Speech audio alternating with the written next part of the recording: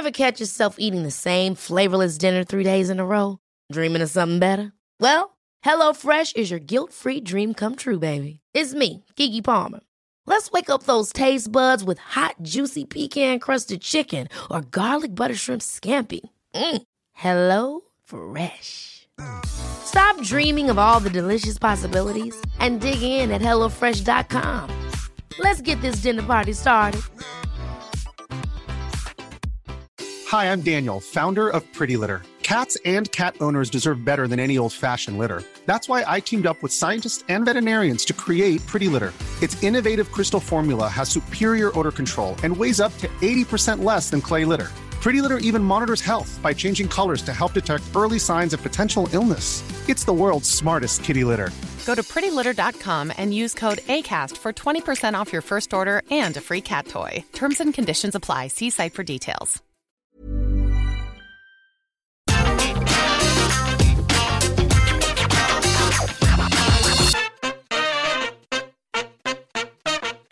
There was a lot happening in the world in June 1999, and frankly, none of it was any good. I mean, we had the Owen Hart funeral, which WWF brought cameras to, which Martha Hart wasn't pleased about at all for obvious reasons. And then Sable was suing the World Wrestling Federation for $140 million.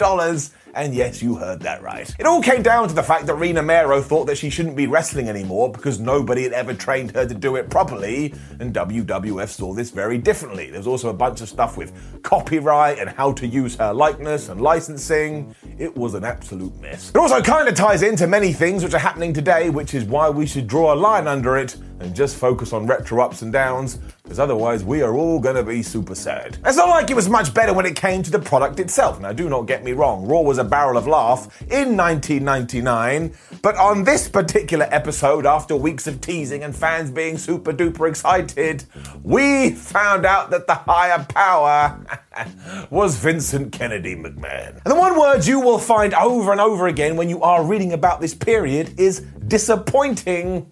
And my word, does that sum it up. I mean, it was just another vehicle to ensure that McMahon stayed front and center the whole time, and by this point, the story and the narrative was just so played out. And also, as we will get into later, it didn't make any sense at all. It just felt like we started to go round in circles, and as we've talked about in the past, it's like you being in your house and going, I'm going to Google Map to my house, and then your iPhone blows up, and where we stare across the pond, do you know what WCW were doing? They were signing Master P and Dennis Rodman to full-time contracts. If you want to laugh, go and look up how much cash they were being paid. And while I understood the appeal in Dennis Rodman, because he had come in at 1998 and smashed pay-per-view buy rates at Bash at the Beach, the unique novelty had already worn off. And World Championship Wrestling was just desperate for whatever the hell they could do. We all know the deal there, though, so yes, let's go to June 7th, 1999, from Boston. It is Monday Night Raw. And let's up those downs. The start of Raw is hilarious because we get a video recap package of Stone Cold Steve Austin looking for the higher power, and his grand plan is just to stun everybody he sees. Like, what was he hoping to achieve? He was going to hit a stunner on someone, and as they popped up, they were going to go, it was me! I don't think that was ever going to work. It gets even more silly as Vince McMahon is the first person on the show, and he's all like, oh my gosh, higher power's going to be revealed. Who is it going to be? So this is just insulting, and this is just a slap in the face. He knows what he's about to do, but he is still trying to up the anticipation. What is cool is that my man starts name-dropping the likes of Shawn Michaels and Jake Roberts, who have been part of the rumor mill, but then he ruins it even further when he goes, but I'm pretty sure the higher power is actually a McMahon.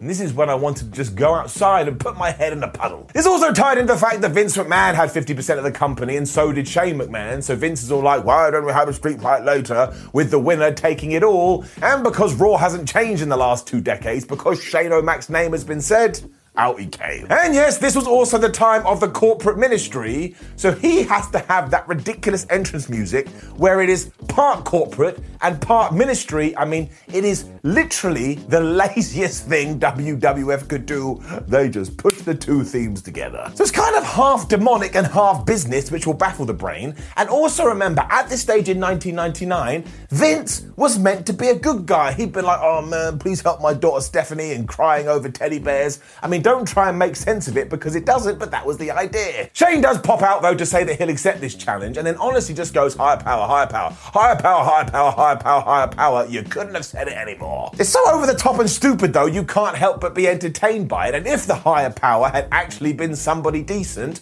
all of this would have been far better. However, I did chuckle my way through this segment, so for now, it is getting it up. We cut to Stone Cold Steve Austin in the back, who is just talking to a limousine, like he's talking to the person in the vehicle, but it just looks so strange, as if he's talking to a seat. And then the corporate ministry theme plays again. And it's just like, what? It doesn't make any sense, especially because we've already had the opening promo. And then in June 1999, we have a second opening Raw promo. I mean, that's a contradiction in terms and the amount of people that were in this group. I had totally forgotten, but there are so many individuals, even Jerry the King Lawler and Jim Ross are like, we ain't gonna run through them. We ain't got the time. It also means it's impossible to care about any of them. And JR drops the line, hey, would you look at this collection of evil like we're watching flipping He-Man. This is where the story falls down even further, because when The Undertaker was playing the weirdest version of his character ever, it just means he talks even slower than ever and mumbles on and on about the Day of Reckoning. And that confused me, because the GameCube wasn't even out. You could also just feel it in your bones that when the dead man does say, here comes the higher power, that nonsense is about to knock you right in the skull. And my word does it. And sure, you get the spooky music as this dude comes out in a cloak and everybody in the ring kneels down. And my biggest surprise here is that I had the recollection that this was the last thing you saw on this episode of Raw. But no, it's in segment 2. The constant references throughout all of this that Shane McMahon is going to be the higher power also utterly confuse me, because he's already part of the group and he's basically leading it. This would be like McDonald's, their CEO coming out and saying, I'm happy to announce the brand new CEO is me. It's like, but we already knew you were the CEO. What is going on? Shane then does the walk to the ring to prove that it's not him. And of course, he whips off this guy's hood. And it is Vince McMahon. So 1, it was lazy. 2, it made the original opening promo absolutely pointless. And 3, everybody was tired of it because yet it was more McMahon's. Don't even try and explain the story either. Vince McMahon had tried to basically have his own family killed in order that Stone Cold Steve Austin would help them, but Stone Cold did help them. So what the flub is going on? And they try and spin it here like, well, we just didn't want you to be WWF champion, Austin. But he wasn't the WWF champion. That little trinket belonged to The Undertaker. It's even worse, because before we do this big reveal, you have Vince McMahon on the big screen saying, oh man, I want to know who it is. So obviously that was pre-recorded, but once again, it's just a way to piss the fans off. Now let's be honest, and let's be truthful. The whole, it was me, Austin all along, and Jim Ross on commentary going, that son of the bitch, is some of the best things that has ever happened in the world of wrestling. But once you move past that, like I've already said, slap in the face. I mean, it really is just bad, even 22 years later, because if somebody busted in here right now with a gun and said, explain this to me, I wouldn't be able to do it. It is actual nonsense. It also takes up such a huge chunk of Raw, and do not forget it was only 2 hours back then, but we clock in at around about 35 minutes. And after a while, it is such a struggle to watch, which is why it's getting it down. It's it though even more as Stephanie and Linda McMahon finally walk out and they just cut the most unemotional promo you've ever heard in your life. And for that reason, I was laughing my ass off, but I know. Vince tries to pass it off as just business, which is brilliant because he almost had his daughter wed to an actual demon. And this is when Linda drops the big surprise that, you both don't own 50%. It's 25% between all of us. So me and Steph have taken our 50% and given it to Stone Cold Steve Austin. This is also gibberish because before she mentions the rattlesnake's name, she says, we had a board of directors meeting earlier. And Vince doesn't know about this. But this happened before Vince McMahon revealed himself as the higher power, so why would nobody have told him? The thing is, the eruption to this news is just wonderful, and this is kind of the brilliance of Stone Cold Steve Austin. The fans would live vicariously through him, so thinking, oh my gosh, one of us is now running the World Wrestling Federation, well, they were overjoyed. Austin also comes out wearing a tie over his usual wrestling attire, which is brilliant, and also this would lead to those tremendous skits with Stone Cold in WWF HQ, and if you've never seen them, you really should. I mean, they're stupid, but they rock. He makes a bunch of matches, so basically he has abused his position straight away, and then he drinks a case of beer while going, oh, hell yeah. And you can't help but love this. You just can't. Stone Cold Steve Austin just has a magic about him, and it's get it up. You then finally do get to some wrestling, and it's the Acolytes taking on the Edge and Gangrel, mostly because the Brood had been kicked out of the corporate ministry the previous week after helping Stone Cold Steve Austin, even though they did this when they were under duress. It's also a tag team title match, but do not forget, in 1999, Gangrel was kind of just Gangrel, a vampire that was hanging out, and Edge was nowhere near the star he was going to go on to be. So they basically just got murked. And of course, how does it end? I'll give you a few seconds to decide. Boom. That's right. In a distraction, because 20 years later, they are still going strong. It also goes to show that even the undead aren't immune to this, because when Michael Hayes and the Hardy Boys come out, Gangrel doesn't know what the hell to do and basically forgets he's in a wrestling match. So he stares at them as opposed to Bradshaw, who then whams him with the clothesline from hell. That's it. 1, 2, 3, down. Right, moving swiftly on. Who remembers the Union? Don't worry if your hand comes down, because not many people do. They only lasted 4 weeks, but because they were kind of pseudo baby faces here after leaving the ministry or the corporate ministry, whatever, Stone Cold Steve Austin had said, hey Big Show, hey Test, hey Ken Shamrock, you can do whatever the hell you want tonight. So it was time to find out what the hell they wanted to do. First off, the Big Show says he wants a world title match against The Undertaker, and surely that pissed off Ken Shamrock and Test, because they were like, oh, well, I was going to ask for that as well. But Ken Shamrock changes his mind completely. He was going to have a Lion's Den match with Jeff Jarrett, but he removes Jeff from the equation, and in his place goes Vince McMahon. Test then goes completely out of left field because he asked Stephanie McMahon to come to the ring and then asked, hey Steph, do you want to go out for a date? As Shane and Vince melt down in the back about this. And actually, given that this was the summer of 1999, we all know where this is going. It is then time for more wrestling on your apparent wrestling show, as Shane McMahon is finally going to get his because Stone Cold has put him in a match against X-Pac and Kane. I mean, he did deserve this because he had screwed these two out of the tag team titles last week, and if you were expecting anything but a stupid finish during the Attitude Era, what the hell is wrong with you? Because of course, out come the Mean Street Posse, although they're wearing Mankind masks here. Although I do want to make it very clear, I love the Mean Street Posse. It was just such a dumb gimmick. And Pete Gas is one of my all-time heroes. I have no idea why this match ended, because it does just stop after these three do get involved. And that's why watching the Attitude Era is so hard these days. If you have no context about what has come before or what's going to come afterwards, it's almost as if they're making it up as they go along down. There is a nice bit afterwards because Gerald Briscoe and Pat Patterson come out there to get themselves some of theirs because they had finally turned good guys, and they do take Mr. Gas and they throw him in the ring and he gets destroyed by Kane and X-Pac. But again, we are up to like the 45-50 minute mark here. We've basically done nothing. The youngest looking Michael Cole you've ever seen in your life is then talking to Deborah about her upcoming title match against Nicole Bass, when Deborah tells us, nah man, I don't want to do that, and instead, it should be a bikini contest. So that's just the most gimmicky thing you've ever heard in your life, and I swear, during the Attitude Era, you weren't allowed to do anything but gimmick matches, because next up it's Triple H versus The Rock, which is kind of a big deal, but because The Rock's arm was in a cast, Triple H had been told that his leg had to be in a cast. When he's walking to the ring, he's like this. I'm sorry, it's just funny. And I don't think I was meant to be laughing. Even with all of this, they still introduce a chair, and the referee just watches The Rock hit Triple H with it, but nobody could give a hoot. And after The Rock had hit the rock bottom onto the game, and he's about to win, who comes out to just throw the match into the abyss once again?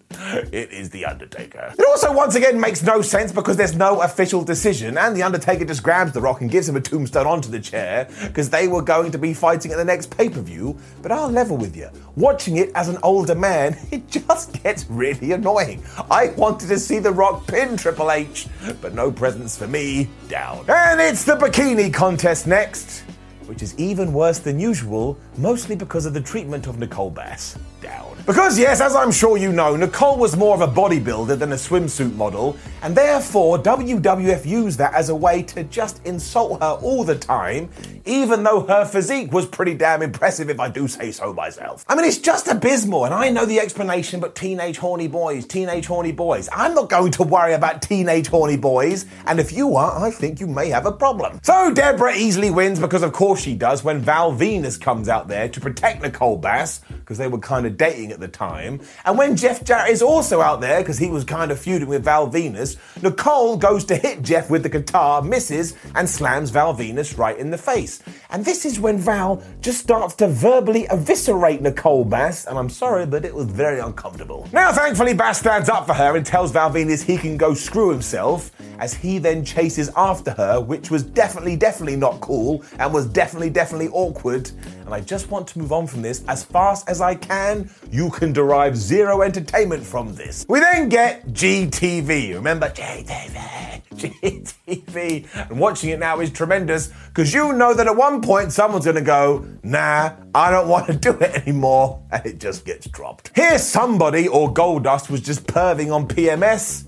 And again, I can't give you more than this because WWF never told me why. It is then Billy Gunn versus The Godfather. And once again, I was laughing. Because JR tells us, the reason we're having this match is because The Godfather hit Billy Gunn on heat with a chair because, well, I don't really know what the reason is. That's actually what he says. Tremendous. I mean, why bother with an explanation? There's no need. He just hit him with a chair. Why? I don't know, you tell me. As it turned out, this was just a vehicle for Billy Gunn versus the Road Dogg, because of course D-Generation X had disintegrated in 1999, and these two were about to feud. And therefore, the Road Dogg runs out. He hits that pump handle slam on Billy Gunn, where he also has to hump them before he does it, when the Godfather gets back in the ring and actually scores a pinfall, but you couldn't really describe it as clean. And what's more, this doesn't go more than a minute. I mean, they have to speed through this as if they're about to die. And I thought about it because I was like, yeah, we did get a winner. I'm still giving it a down. This didn't mean that nothing stupid had happened for 2 seconds though. So we zoom to the back and there's Darren Drozdov, who just goes bleh and throws up. Why wouldn't you want that on TV? This is to underline the fact that it's also hardcore title time, as Droz was going to take on Al Snow. But the key to what I just said is that it was time for the hardcore title. And that championship was meant to be ridiculous, so the fact that this is ridiculous, well, it actually works. I mean, they are fighting in the crowd almost instantly, and they eventually end up in a bar where they're using pool cues and what else they could find. And when Al Snow gets a statue and smashes it over Droz's head and he gets the win, I was actually like, oh, okay, fine, I was sports entertained. I mean, it's over quicker than a hiccup, but again, that was just the way back then. You weren't allowed to take in anything. But I am going to give it up. The WWF is lucky that they had this brief nugget of entertainment there too, because everything that happens afterwards, I mean, my word, down. Because it is meant to be Ken Shamrock versus Vince McMahon in a Lion's Den match, and even the 2021 version of me was like, well, that is something I want to see. I wonder what they're going to do. But instead, as soon as Vince gets in the Lion's Den, he locks himself in there. When Jeff Jarrett is back out, he destroys Ken Shamrock when the referee goes, well, I guess Vince McMahon won by technical knockout. Technical knockout. Imagine you did this in boxing, there would be a riot. It would also wind you up because there's all these other matches you get on Raw that have no official decision, but in here we make it very clear that Vince McMahon has defeated former UFC champion by TKO.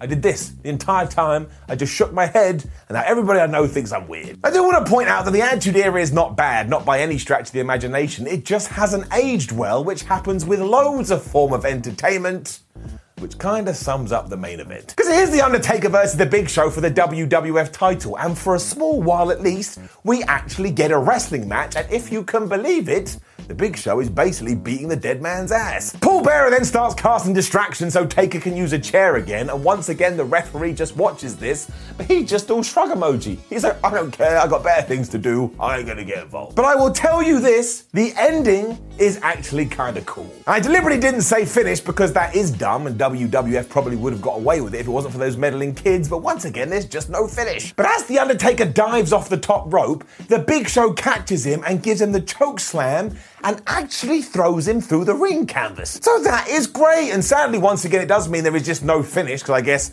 man is dead or something like that. But it does make you pop, it does get a reaction, the crowd loves it. That's why it's getting up. The corporate ministry then floods the ring before the good guys chase them away, and I will say this for every single Raw in the Attitude Era, none of them are boring. I mean, they're absolutely stupid, and they will absolutely wind you up, but you will always be entertained. I mean, maybe not those 2 opening show promos, which go on forever, and I swear aged me about 91 years, but I guess you can't have everything. And even though I've given the show a bunch of downs and only like 2 ups, overall, I'm still gonna give it an up based on one thing. It was me, Austin. It was me all along. Ever catch yourself eating the same flavorless dinner 3 days in a row? Dreaming of something better? Well, HelloFresh is your guilt-free dream come true, baby. It's me, Keke Palmer. Let's wake up those taste buds with hot, juicy pecan-crusted chicken or garlic butter shrimp scampi. Hello Fresh. Stop dreaming of all the delicious possibilities and dig in at HelloFresh.com. Let's get this dinner party started. Planning for your next trip?